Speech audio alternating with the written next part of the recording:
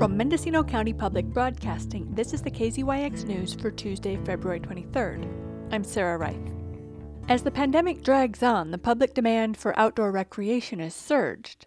At a town hall last week, Senator Mike McGuire invited panelists to talk about how they believe the Great Redwood Trail from Marin County to the Humboldt Bay will enhance outdoor recreation in the coming years. Some segments are already built and some are underway. Some, like the one in Ukiah, will be built next to the abandoned railroad, while others will be built on top, if applications for a technique called rail banking to preserve and recycle the rail bed are approved. The nuts and bolts of building the trail and funding it will come out in a master plan, which itself will need to be funded. McGuire's newly introduced Senate Bill 69 would require that SMART, Sonoma-Marin Area Rail Transit District, create and manage the trail from the Mendocino-Sonoma County line to its southern end. If the bill is written into law, the bankrupt North Coast Railroad Authority, or NCRA, will become the Great Redwood Trail Agency, responsible for the northern portion of the trail. NCRA just put in a federal application on Thursday morning for rail banking from Willits to Samoa in Humboldt County. McGuire reflected on the diversity of the experiences hikers can expect to encounter. How difficult will it be for me to hike? It depends. If you're in a city, it's easy schmeezy. If you're out on the Eel River Canyon, you got a hell of a trail that you are hiking on. And he made a pitch for the trail's economic benefits. California's outdoor recreational economy right now is one of the fastest growing sectors in the Golden State.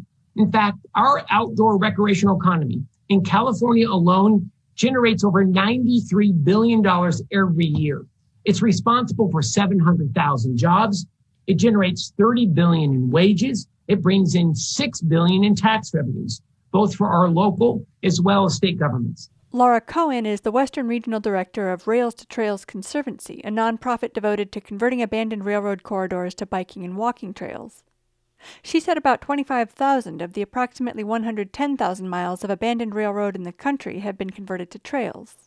She elaborated on McGuire's economic point.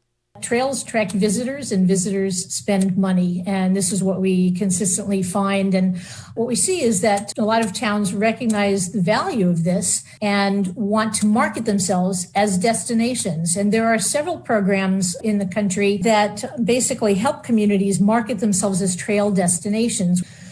And certainly wanted to mention safety. What we found in research over many years is a pretty consistent finding that crime generally decreases with development of the trail, especially when you're talking about a previously unused corridor, primarily due to the increased visibility of legitimate trail users, the eyes on the trail, so to speak. Michael Jones, the founder of Alta Planning and Design, acknowledged the need for environmental remediation and infrastructure in the Eel River Canyon, the most rugged section of the proposed 320-mile trail. You can see some of the derelict old boxcars and cranes that were left and old diesel fuel containers. The fact of the matter is we don't know the environmental condition, but we have some suspicions. And in the worst case scenario, it could be extremely expensive. But we don't know yet. The primary tests have not been done yet.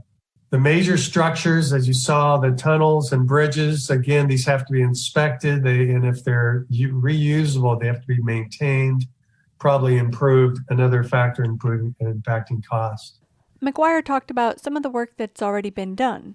Not all trail segments are created equal, meaning a class 1 bike lane, which is asphalt, is probably going to be the minority of the segment, especially in the north. The vast majority of segments in the north will be similar to what you see on a dirt backcountry trail or filling in gravel over the rail.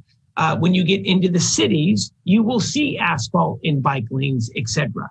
A lot of folks say, how are you going to fund this? Well, here's the good news so far. We have been able to secure about $30 million to be able to move some critical segments forward over the last 24 months.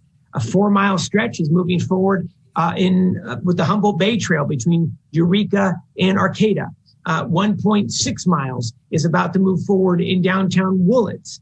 4.7 miles will be moving forward with the walking, biking path in SMART in Marin, which was approved by the Metropolitan Transportation Commission. So where do we get the funding? We get the funding from a variety of sources. So different transportation agencies across the state, local or state, help fund the construction of trails.